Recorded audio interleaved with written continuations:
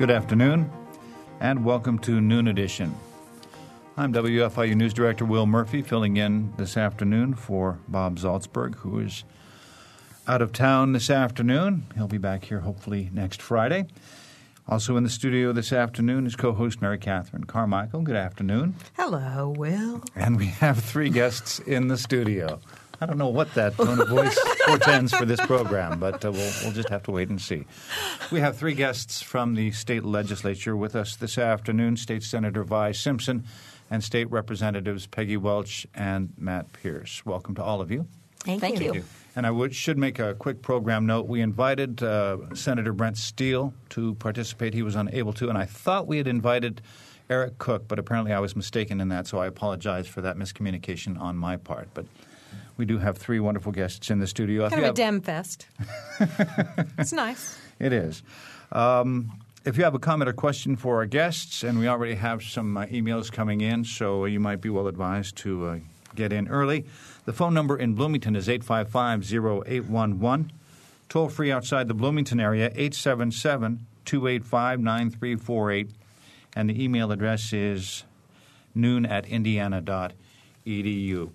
Now, we've got today is the 13th, so we have about a little more than 2 weeks. Can that be right? 2 weeks and change for this Very for the hard session. to believe. Yeah, about 15 days. Let's get, first of all, from all three of you, your assessment, maybe like in terms of a report card. How would you grade the session so far? Vi, let's start with you. Totally incomplete. We haven't done anything major. We've been kind of messing around with some very important issues, property taxes, health care, the budget, which is the only thing we're actually required to do during this legislative session, full-day kindergarten, which we're still dealing with how that's going to be implemented, although everyone's kind of signed off on it, on doing something with it. So I would definitely say incomplete. We have a lot of work to do in the next 2 weeks, and it's a very strange session that has waited so long to leave so much undone. There is a sense, though, in every session where a lot of the financial stuff comes at the end and everybody's waiting for the numbers to come out, right? So in that sense, not entirely atypical. The budget is always the last thing that gets put to bed. But this year, there's so much tied together. We were talking before the program started about the whole property tax relief issue, all of the additional gaming or new gaming, new revenue opportunities that are out there. All of those factor into the budget, and so many of these things, including the health insurance proposal and the financing of that, are being held off to the end. And it seems like we have all this to kind of work out in the last few days. It seems like a very heavy load. Peggy? I agree with Vi that it is an incomplete, but I think I'm optimistic that we're going to at least get a B out of this. Because if nothing else in the budget, Matt's and my language to talk about total tax restructuring is moving forward, and we're going to keep fighting for that. And then we think that's a very positive thing, not just for immediate assistance, but we're trying to look long-term on that. That at least we've got something moving on health care. Is it perfect? Is it everything that we need? No, but at least we're moving forward. And there's a commitment from the leadership in the House and the Senate to be able to put some kind of funding mechanism into some bill. So I'm optimistic about that. And there's lots of things. On Thursday, yesterday was that, Matt? We did a lot of concurrences of bills that we were sending to the governor. We agreed with the changes that were made in the Senate. And Matt and I both have seen a lot of bills that have moved forward and that are going to the governor, and we're excited about that. So there's been a lot of things that have been completed, but when you think about those major issues, the tax restructuring, the budget, and the health care issue, we still have a long way to go. But a lot can get done in these next 15 days. Okay. Matt? It has been a strange session in that people have not staked out firm positions on things. Usually I'm used to a situation where, particularly when you have Democrats controlling the House, Republicans controlling the Senate, usually you have pretty firm positions from each side, and everybody's got their markers down and you know where they're coming from, and then it's just a matter of where will the compromise settle out, or can you get to a compromise? And that has not seemed to have occurred yet, which is kind of the weird thing where it seems like stuff is not getting done. But my best guess is that might be because we're in a new dynamic we haven't had before, where the Democratic House is now dealing with a Republican governor. And same thing for the Republican Senate. They're used to this kind of split government, but now they have the governor kind of on their side. And the governor has been fairly quiet, it seems to me, at least from the sense I've gotten in the House. And so I keep waiting for at what point will the governor kind of pop up and start laying down all of his demands for what he wants with the budget or other things. But I think people just seem unwilling to kind of rush out in front. It seems that they want the other side to make the first move on all these major issues. I think we'll come back to all these things, the budget, property taxes, health care, and the cigarette tax, and the politics of the session. But right now we've got a phone caller, so let's go to Aaron. Hi there. This is Aaron. Hi. Go ahead. I just actually have something that's more on the national stage. I just wanted to throw this out there as a comment. I've considered myself a conservative, but I've always been concerned because I was against the war in Iraq and the foreign policy that led us there. And I realize you're talking to Democrats there, but I just wondered, I just recently found out about Ron Paul, who's running on the Republican side and seems to be, to my mind, the most principled in being against the war as in being against the foreign policy of preemptive strike. And I just wondered if the panel there had any thoughts on Ron Paul. Not that they would agree with him on everything, but I just wondered, and I thought people in Bloomington would be interested maybe in looking into him. Okay. Thanks for calling, Aaron. Appreciate it. And I'm getting some expressions of puzzlement, and that's surprising among political junkies that the name is not registering. Yeah, I'm sorry, I'm not familiar with that, but I appreciate that this is someone who is looking at someone different and trying to really analyze and make a good decision. We in the legislature don't obviously get to affect national policy. We do have somewhat of a bully pulpit that we can talk to our constituents and share our views. But what we do get to affect is how we take care of the men and women that have gone to Iraq as the Indiana National Guard and they come back. And I'm real pleased that we have been passing legislation that is recognizing that we need to be granting and extending more benefits to them and making sure that they're taken care of when they come back. So may not be able to affect the national policy, but we can affect how we take care of the men and women when they return. Interestingly, this session we did have legislation talking about divestiture of investments having to do with Darfur, and it kind of the legislation passed the House and kind of got stuck in the Senate committee. And was really changed to a resolution asking the PERF and TURF people who invest retirement funds to report back to Legislative Council, which is the leadership of both the House and the Senate, on their divesting decisions. So it isn't as high an impact as we might have had, I think, but it still points out that there are some things that we can do as a state government, and when the federal government refuses to act in some areas, it does behoove us as leaders to at least make some important statements. It's very uncommon for the state folks to do something like that. I mean, the Bloomington City Council frequently weighs in on peak oil and policy in the Middle East and all sorts of things, but the state legislature doesn't do that very often. There were several states that divested investments during the apartheid discussions in over South Africa, and there are some states that are considering Sudan resolutions or Sudan legislation this year. But Indiana, as a state, did not do anything. But I believe Indiana University divested during the South African debates. So it's not terribly unusual, and certainly is something that within our preview to do. Let me. I was a co-author of that Darfur divestment bill, and I'm very frustrated by it because I and Representative Cindy Noe, who was a Republican author on the bill, we met with all of the officials of PERF, TURF, state police pension, all the people who have to divest. We went through that bill line by line in a conference call with an expert in this whole Darfur divestment. It's kind of leading the way. We went through analysis of every little line in that bill and how it would work. And we had that bill completely written in a way that everyone in that room agreed with, that it could be easily implemented and would not in any way harm the viability of the funds or the rate of return. And it's just a no-brainer to me. And it got out of the House and went to the Senate and just, became nothing. And I'm very frustrated by that because we have our own presidents declared that genocide is occurring there, and we ought to do something about it. And if the federal government's not going to act, this is one small way the state can do something to say we're not going to assist companies that are assisting genocide. I don't understand why that's so hard, but it went to the Senate and, it's basically disappeared. Well, okay. Now maybe just because I'm sitting back with the gentleman who has been the author of the bill, even though that particular measure did not move forward, the language of Darfur is being put into another bill and is moving forward, is my understanding. So it is. We can see it in conference committee. But just real quickly, Will, we do things.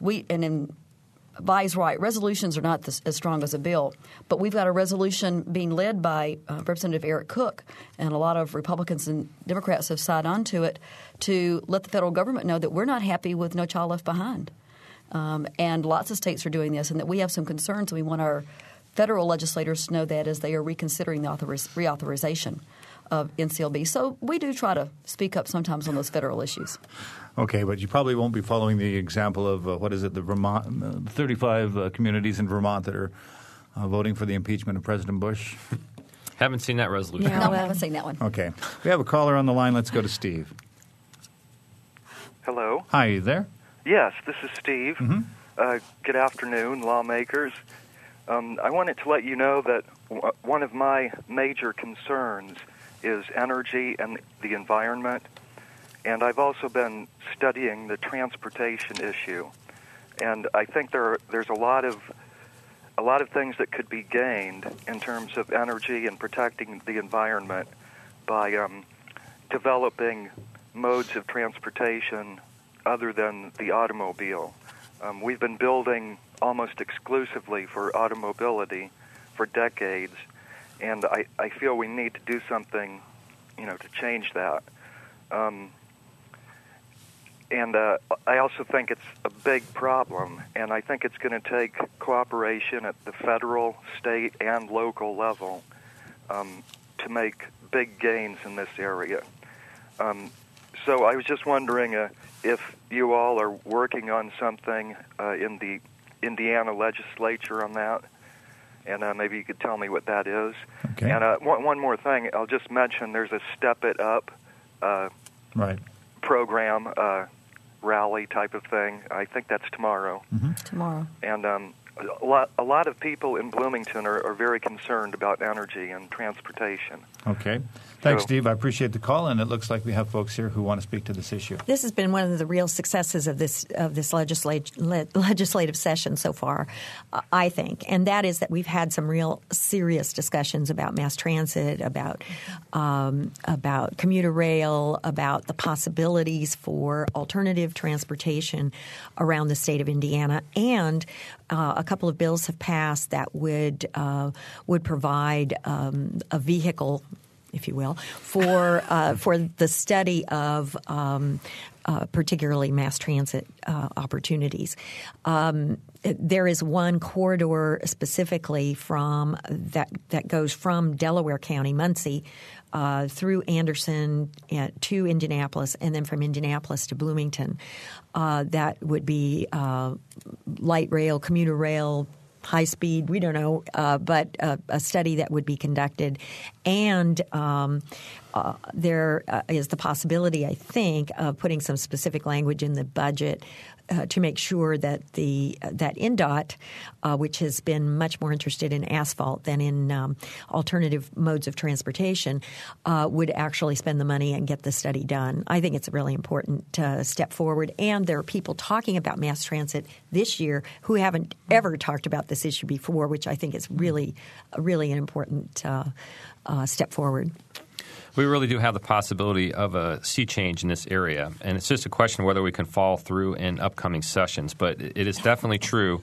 There's been more discussion about commuter rail, mass transit, alternative forms of transportation now than I've ever seen, and probably the most exciting moment I've had as a legislator this session was when the House Environmental Affairs Committee and the House Transportation Committee had a joint hearing, not on any particular bill, but just on the issue of mass transportation, commuter rail. We brought in experts from across the country. We brought in people running bus systems in Indiana and people who have a vision for a rail system in the state and had them testify. We also invited INDOT to come and explain what exactly is happening now with INDOT and mass transit. And I can tell you that although the INDOT people were very nice and responsive to our questions, you could tell they felt like they were having a root canal to this whole process of being asked, what exactly are you doing? And what we pretty much learned is there's zero vision for mass transit at INDOT right now. And that what little funding comes through there is just really trying to give some small breadcrumbs for local bus companies to beg for. And so the most important thing I learned from that hearing is I learned that there are 3 proposed high-speed rail lines coming out of Chicago, one to go to Detroit, which would go along the Lake Shore up in the Lake County area, one over to Cleveland, which would go through South Bend and Fort Wayne, and then one down to Cincinnati that would come through Indianapolis as well. Those 3 lines, the INDOT people testified that it would be about $1 billion to make those 3 lines happen. And, of course, the INDOT people said, of course, we don't have the $1 billion, and that's really, impossible, and we just have to hope the federal government gives us some money. And I said, how much will I-69 extension cost? And the answer was, the latest estimate, $2.2 billion. So right there is a decision to be made, a priority to be chosen. Do you go with old-fashioned asphalt for $2.2 billion, which a lot of people question what that will really get you in return, or do you spend half that money and end up with 3 high-speed rail lines coming across Indiana? To me, the choice is easy, but we ought to at least have the discussion about it. Mm-hmm. And we've also, Steve, you may be interested in knowing that we have been working on legislation regarding renewable energy. And again, these 2 are the experts on that, but I'm pleased that we're at least talking about that also. Right. One other small point to make as well. I had a bill that would require all government buildings to be built with leading environmental and energy designs, LEED standards, and almost got it out of the House, came a few votes short. But the buzzsaw I ran into is the home builders, for some reason I cannot figure out, were really, because I'd gotten the bill amended in a way that didn't really impact residential home building. Because they were complaining about it so much, and yet they lobbied hard. And the thing that I found is there's a lot of misinformation out there about the cost of building these buildings with LEED. From looking at the studies, it's maybe 1 or 2% more, maybe 5% on the outside additional cost up front to have an environmentally friendly design and energy-saving design, but you get all kinds of savings back almost immediately, and certainly over the life of that building because it's more efficient. And for some reason, people are putting out the word that it would be 50% more expensive to build a building that way. And then everyone said, you're going to raise our property taxes through the roof by making all the governments build these huge, expensive buildings. And so I obviously have to do a better job of educating the General Assembly on that issue. But I think that's something we clearly need to do is get all of the public funds that are involved in construction to be building the most energy-efficient, environmentally friendly buildings possible. Good for the environment, and it's going to save us money in the long run. It's a no-brainer. But there's some people that are just not getting it yet. Okay. We have a ton of emails over here, and we have a caller on the line. I want to get to that caller and then maybe to some of these emails, if that's all right. And we have Leslie on the line who's been waiting very patiently. Leslie, go ahead. And interested in the topic as well. Good. Yes, I'm calling in regards to Medicaid funding, specifically in regards to Medicaid funding for folks with disabilities.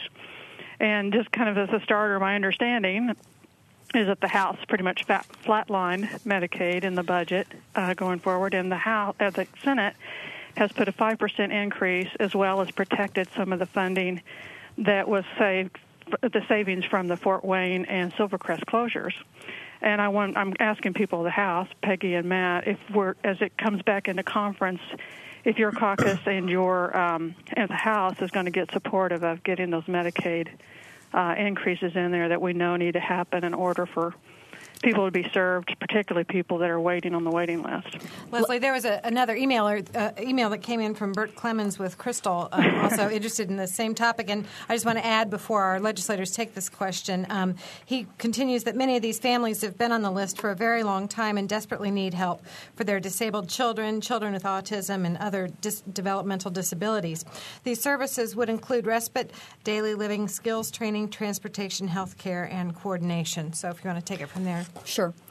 As we have discussed before on different shows, The House budget, when it left us, was a flat line of the Medicaid budget, knowing that they need at least 5% or more increase. As I've explained before, sometimes you use bills, especially in the beginning, to send messages.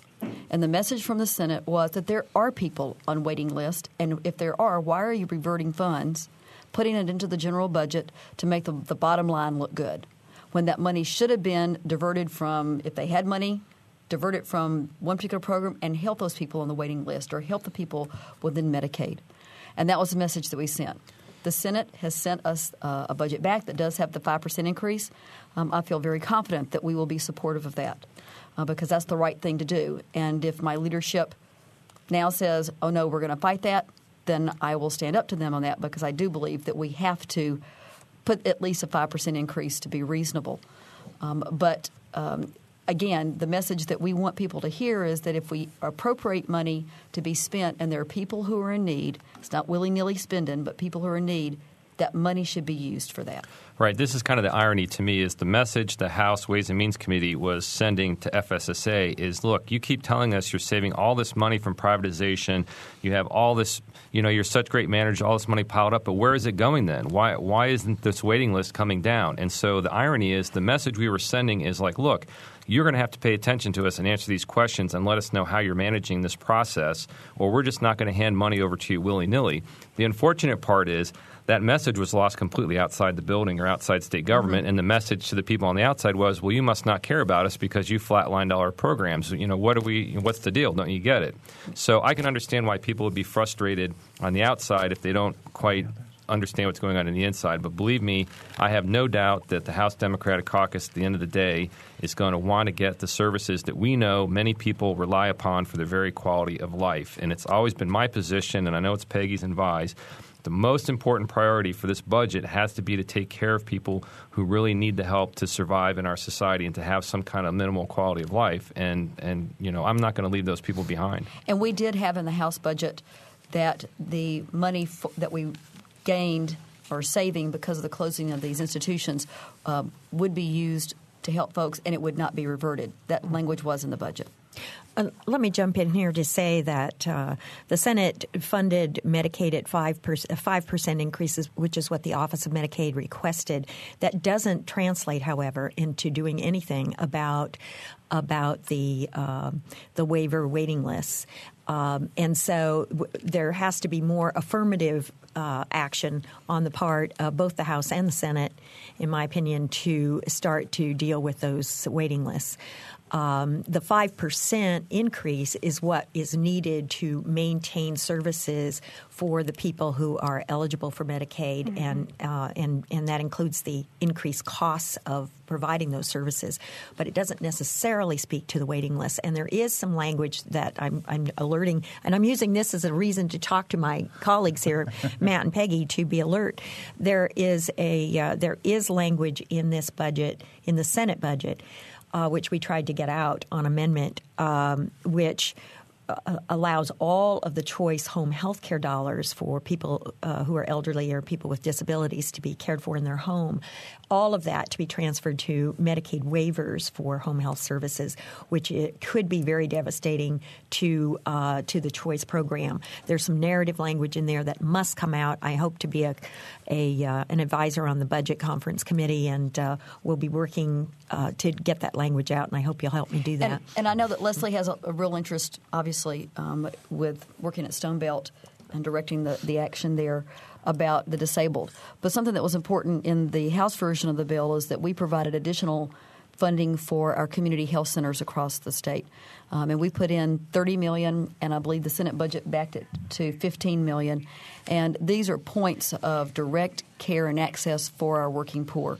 And so I think that's going to be something that we're really going to be fighting for also when we're just kind of generally talking about the health and the needs of the citizens of the state of Indiana. I think you may have addressed this in speaking about the waivers, but I was baffled comparing the session last year and this year.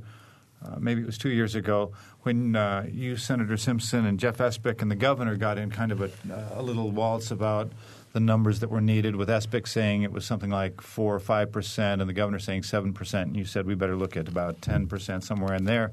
And this year it's very curious where on the Democratic side, it seems to be flatlined with the notion, we'll come up with this money. These are services that are on demand. It has to get paid. And the Republicans saying, you heartless people, why aren't you putting in 5%? Can you explain this change in attitude on the different caucuses? First of all, and I've explained this to Leslie, and I think she understands it as well as we do, how much you budget for Medicaid is irrelevant to how much you spend, because Medicaid is an entitlement program, which means that anyone that is eligible, anybody that meets the income eligibility requirements and the needs requirements for Medicaid must be served. If they go to a provider, they must be served, and the state must pay the bill regardless of whether we budgeted the money or not. And so it is one of those areas where when the budget is being developed, people play with those numbers a bit because the services we know are going to be provided.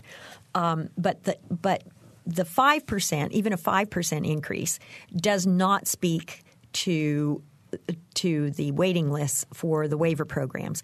5% increase will serve the same people that we're serving now with the current level of services, maybe a few others, but depending on who's eligible and how many people show up for which services. But the important point here is that if we ever want to address the waiting lists, it has nothing to do with the appropriation that we make into Medicaid, because we need to start thinking about 10% increase in Medicaid if we're going to – and it has to be set aside to address the waiver waiting lists, whether it's autism or the home health services waiting lists or any of the other waiting lists and there are many. Okay. We have a caller on the line. I'm going to have to ask that caller to hold on just a second because we do need to take a break. You're listening to Noon Edition. Our guests are Senator Vi Simpson and Representatives Peggy Welch and Matt Pierce. We'll be back in just a moment.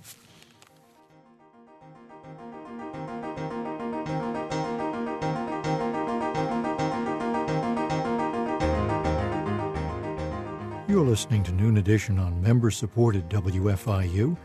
Production support comes from Closets 2, providing organized and expanded closet and storage space for home office and garage, using a variety of systems with no major renovations. Closets 2 owned and operated in Bloomington, 332-2233.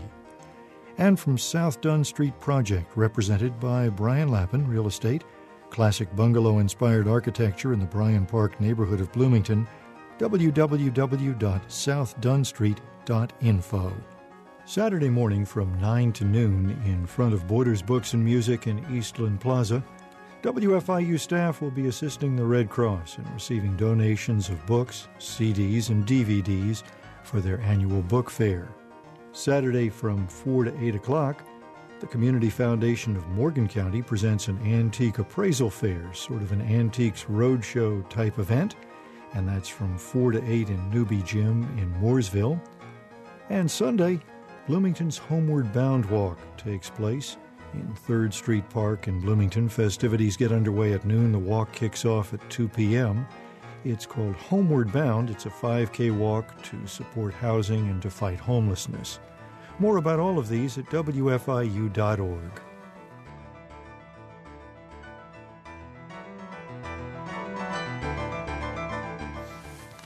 Welcome back to Noon Edition. I'm Will Murphy, doing my best to fill in for Bob Zaltsberg, who's away for the afternoon. You know, I'm starting to get a complex. Every time I come here, Zaltsberg's on vacation. He's scared of you, maybe. I don't know. Well, he's going to have to be because I'm getting a complex. Bob, I hope you're listening to this.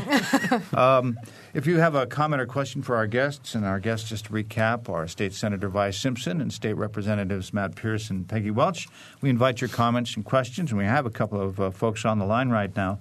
The number in Bloomington is 855-0811. Outside the Bloomington area, 877-285-9348. And our email address is noon@indiana.edu. And we'll take Sarah, who's on the line and has been waiting very patiently. Sarah? I don't know whether my question is out of date already or not, but I'd like to hear what's going to happen or what has happened. I've been hearing some concern that funding to community mental health centers might be cut rather drastically, or cut at all for that matter, and that funding for mentally ill people who are able to live in the community might therefore not be served while living in the community nearly as well as they are. Leaving aside for the moment the question of exactly how well any individual center has done in serving people, is this true about the general funding changes?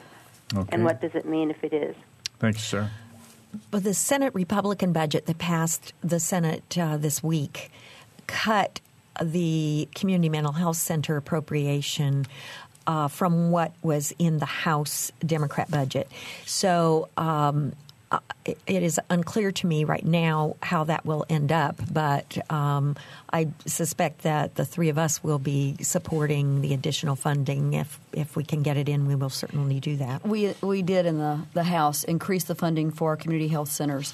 And also in the health bill, Senate Bill 503 that we passed, we made sure that there was a recognition of that health includes substance abuse treatment and also mental health treatment. So we are committed to this, and we will continue to watch it closely and do what we can. So, Vi, I guess because I haven't had a chance to compare, the Senate just reduced it back to what it is currently because we had increased it. Yes, the House passed budget had an increased appropriation for community mental health centers, particularly, and the seriously mentally ill appropriation. I'm not as clear about whether there was an increase or whether that was just a straight line. I think it was straight line. But the Senate version that passed this week and now will go to conference committee, I know decreased the community mental health centers. Probably back to what it was, just flatlined it. It probably was. And this is of particular interest to us because and should be for everyone, particularly those in local government and in the judicial system. People who pay for jails and those kinds of facilities, because as we deinstitutionalize people with mental illness, if we don't pick up the services at the local level, if we don't develop the kinds of services that they require to be productive citizens, to make sure they're taking their meds and those kinds of things, then they're going to end up in the judicial system, and we all pay. So that's why we have such a huge commitment, I think, to making sure that people have the resources that they need at the local level before we close down state institutions. They need to go hand in hand, and we have not done – we've been great at closing institutions, but we've not done the best job we could to build the resources at the local level, and that's why funding for the community mental health centers are so important. Okay. We're kind of like the legislature here. We're two-thirds done, and we still haven't talked about school funding formula and a lot of other things. We have 3 callers on the line, but Mary Catherine has been very patient with these emails here. We'll try to talk faster and quicker. Oh, yeah. This is I'm going to open up the fine kettle of fish now, though. This is specifically targeted to Peggy, but I think each of you are going to want to comment on this. It says, Representative Welch, you co-sponsored SJR 7 2 years ago. What do you think about the criticisms directed against SJR 7 this session by corporate leaders, domestic violence advocates, university faculty and staff, and some lawyers? Okay. Just to make a correction, I was a co-sponsor of SJR 7 in 2004. Okay. And because I heard from constituents who said, Peggy, we know how you feel about this issue, but why rub salt in the wound? And so I made a conscious choice to not be a co-sponsor of that again. What has happened, just as a review for people, the bill or the resolution to change the Constitution passed the Senate, came to the House, was sent to the Rules Committee. The Rules Committee had almost a 3-hour hearing. Then the next week they voted on it. It did not come out of committee. It was a 5-5 vote. There were Democrats on the Rules Committee who voted for the bill in the 2005 session, but they have changed their mind because they felt like they heard testimony that caused them to hesitate, not on Section A, which is the marriages between a man and a woman, but the Section B, which they testimony came forth. Is there going to be a problem with domestic violence, people being held accountable for that? Is there going to be problems with universities, companies being able to offer domestic partnership benefits? There's arguments on both sides.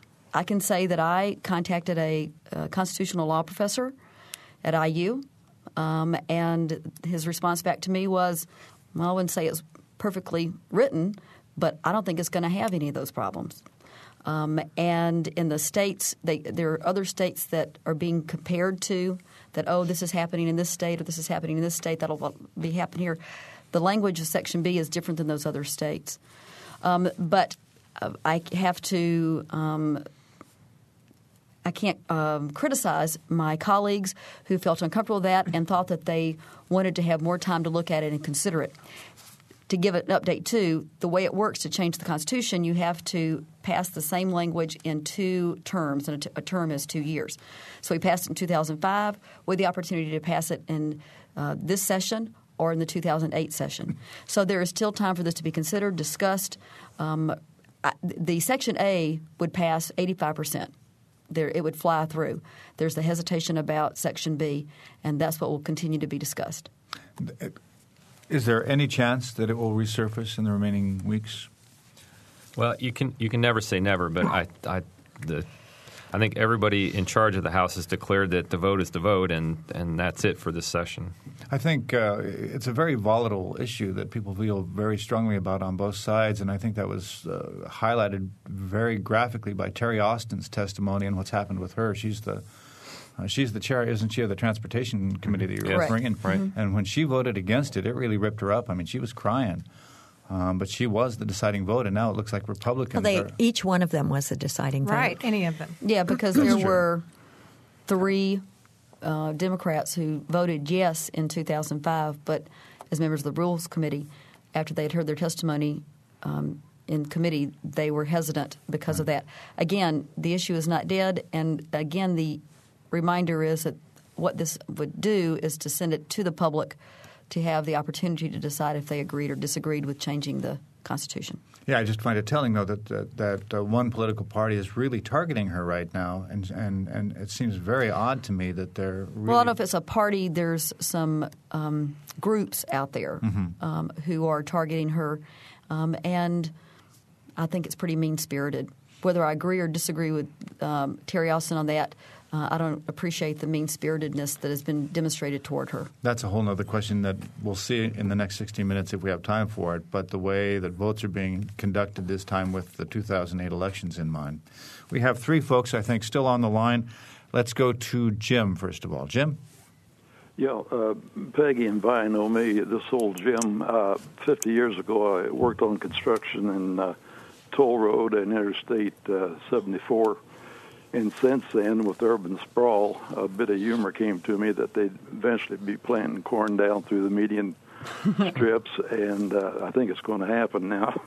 Flashback to the discussion on ethanol, the cost of making ethanol and the force it's going to have on food prices for people, and maybe crowd out other crops, is something that I think should be considered.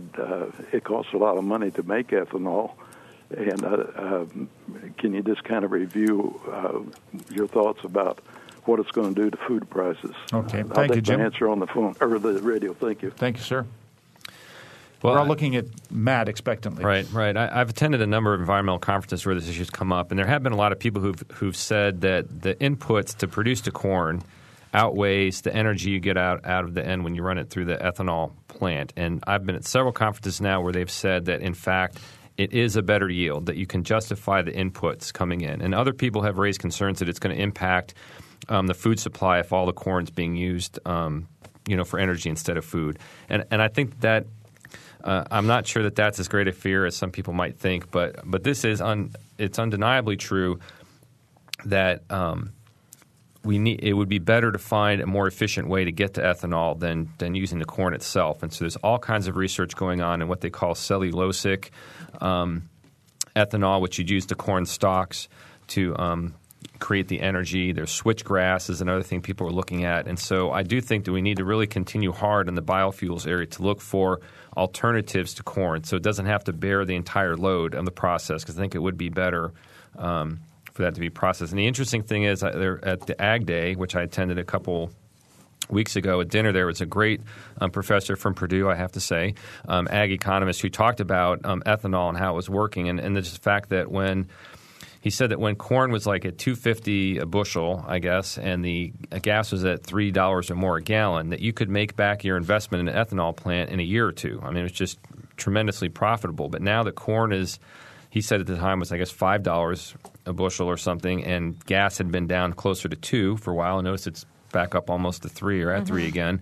But when you have the dynamic of gas down and corn up, then suddenly the economics of ethanol do not look all that great. And you have to wonder if all these ethanol plants get built, if that dynamic stays of high corn prices and maybe gas prices settling out closer to 2 than 3, it might not make economic sense for these plants being built. So certainly worth looking into. And on Marketplace last night, I think when I was listening, they were talking about this very issue, and that what's affecting us also is you've got developing countries such as China and India that have more disposable income, but they do not have the places to plant because of their own urban sprawl, that's causing the cost of our food to go up. So there are several factors that we've got to take into play. And so we've got people that want to buy our corn, and they want to eat it. It's not to make gas, but it's going to cost us more in the long run to pay for it. We have a couple more callers, and I'll ask our callers in the remaining few minutes to keep their questions brief, because time is becoming an increasingly valuable resource as we get close to 1 o'clock. And our next caller is another Jim. Jim, go ahead. Hi, I'm calling from Terre Haute. I think our main problem is lobbying and campaign reform, that if we get rid of the lobbyists and people who are influencing our representatives, that we could fix things, that our Constitution protects our right to be represented by our representatives, and that if we had a bill that said that it's clearly stated that no one can lobby a representative or candidate if they are not an actual person who can vote for that candidate, we could get rid of all these corporations, foreign lobbyists, and other lobbyists from around the world that's influencing our government, and bring it back to where they represent us, the citizens, and they won't have all this problems with lobby groups preventing them from passing their bills. Well, I'll take a stab at this.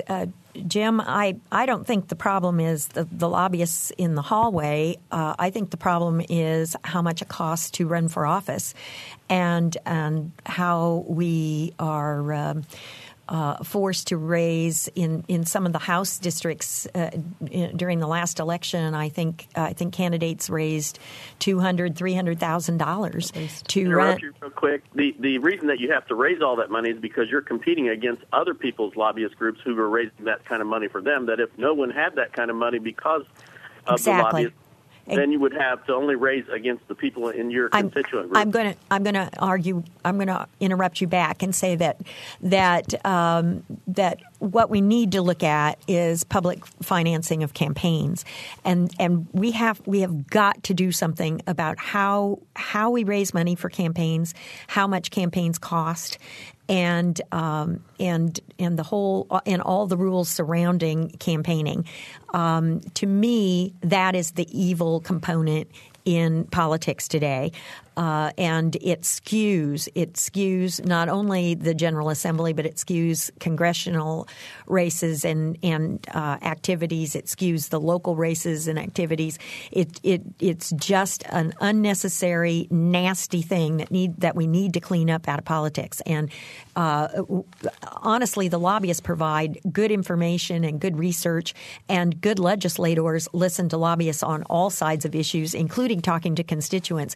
That's my job. My job is to sort through the information I get and figure out which information I can trust and which information I know to be accurate. That's my job. But the problem in the system is that too many people are too beholden to too few. And that's what we need to clean up. Okay. Amen. All right. Thanks very much, Jim. About 9 more minutes left in this program. If you'd like to offer your comment or question, the number is 855-0811 in Bloomington. Outside the Bloomington area, it's a toll-free call, 877-285-9348. And the email address is noon@indiana.edu. We have a caller on the line, and let's go to Karen. Hello? Hi, go ahead. Hi, my name is Karen. I have a question specifically about the education funding formula.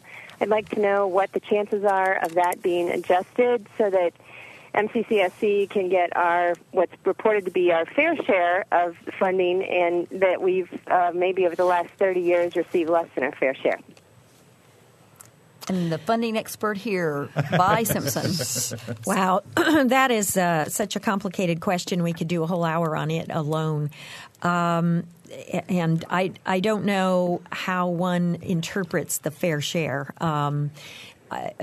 I do know that many years ago, the Monroe County School Corporation, like Richland Bean Blossom, like Eastern Green, like Brown County, and many other rural school corporations got stuck under Governor Bowen's property tax freeze, got stuck with lower starting points. Over the years, however, the school funding formula has tried to build into it ways to manipulate that to get it up.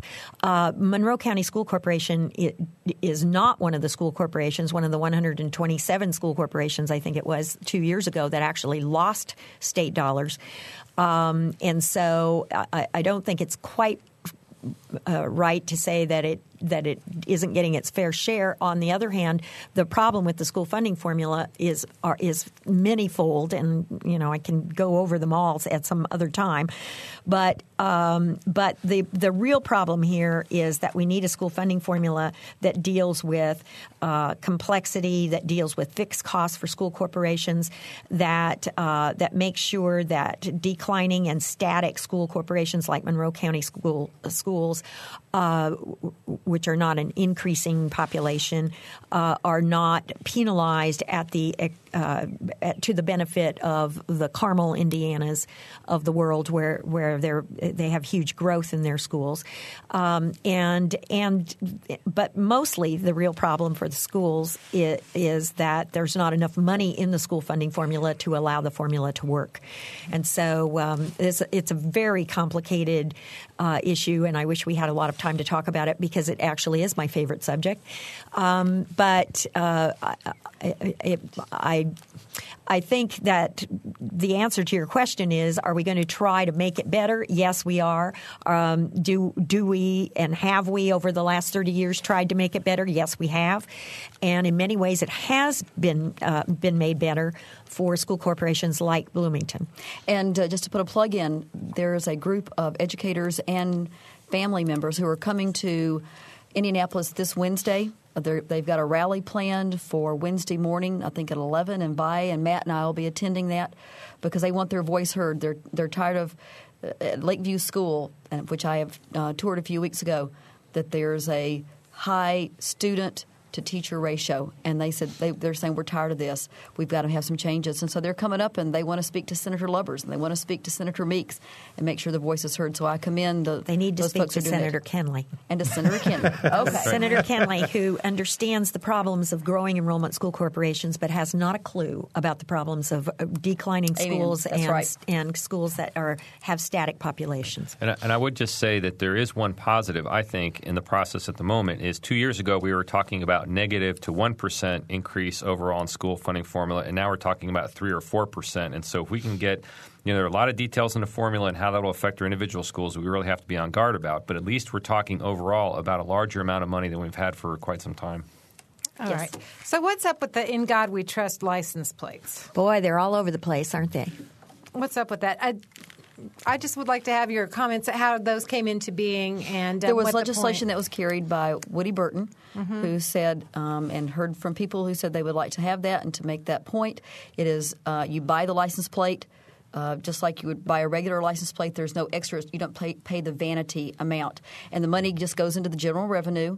It doesn't go to any special group. And those were all the details that were worked out, and they're selling like hotcakes. Right. And I was the only person in the House of Representatives, I think, who voted against that bill. Now, the interesting thing is, I have no idea whether it's true or not, but I keep hearing rumors that perhaps there are certain license branch employees that are somehow kind of pushing the plate like, oh, gee, why have the regular plate when for the same price or, no additional cost you can have this great In God We Trust plate. I've heard that rumor as well. I don't know if that's happening or not, but there are a lot of them out there. And it's interesting to me that during the debate of that bill, there was absolutely no controversy or discussion or feedback at all from people. I heard from a few people in favor of it. But it's only now that the plates are actually on the car that I'm beginning to get a lot of mail. I guess a lot might be an overstatement. I'm getting some mail and comments from people saying, like, what is the deal with this In God We Trust plate? So it's interesting to me that little interest during the legislative process, but now that it's actually in place, some people are beginning to question what it's all about. Okay. We've only got about It's prettier. It's blue. We only have Mary Catherine's being very, very nice. 3 minutes left, a little less than that, and there's so much we haven't talked about. But one thing we haven't talked about that we need to address, I think, in 180 seconds is funding for higher education. What's the prospect? In 180 seconds. Specifically in terms of the funding for life sciences. I think the universities, in terms of their operating budgets, are going to do better this year than they did 2 years ago, simply because there's more money available. And both the House and the Senate versions of the budget had significant increases for higher ed. For life sciences, however, the Senate, both the House and the Senate versions had appropriations for life sciences. The Senate version, though, is dependent upon the privatizing of the lottery, which I don't think is going to happen. Of all the proposals out there, I think that's the one least likely to happen. And so they're trying to pull a fast one. No one should be fooled by the fact that life sciences has an appropriation, because the funding mechanism is a farce. But that's the Senate version. The House version didn't appropriate the whole request, but we did appropriate, and it was not dependent on the privatization. No, I thought I made that clear. I'm sorry. And so my point is that everybody wants life sciences, but we're still arguing over how we're going to pay for it. And I do believe that it's important for the state's future, and that the Conference Committee will end up with some appropriation, probably not the whole thing, but we're going to have to find a funding source that is reasonable. Absolutely. All righty. I think we may have to leave it at that. I'd like to thank our guests Thank you. for joining us this afternoon. There really is so much more that we could have talked about. Let me just ask You'll have to have quickly. me come back and talk about the school funding formula. Well, then Bob would have to take another day off. Oh, well, that's true. Is it my imagination, or with only like 12 days left or 15 in the session, I'm baffled that the sessions each week seem to be not very – it's like you guys meet for – Monday through Wednesday, and then Thursday and Friday kind of off days the past couple of weeks. We were meeting deadlines last week, but starting on Monday, we'll be meeting Monday through Friday, Saturday in some cases. So, no, we're need for a special session, you think? You just have to bring it up. There is no need for a special session. Okay. We're going to get it done. All righty. We'll leave it there. Thanks very much to our guests this afternoon, you. State Senator Vi Simpson and State Representatives Peggy Welch and Matt Pierce. Thanks to Mary Catherine Carmichael, Thank you, as Bob. always. Will be proud of the filling job you did. Thanks also to producer Catherine Hageman and engineer Mike Pashkash. For Bob Zaltsberg, I'm Will Murphy. Thanks for listening. Noon Edition is a production of WFIU and the Herald Times.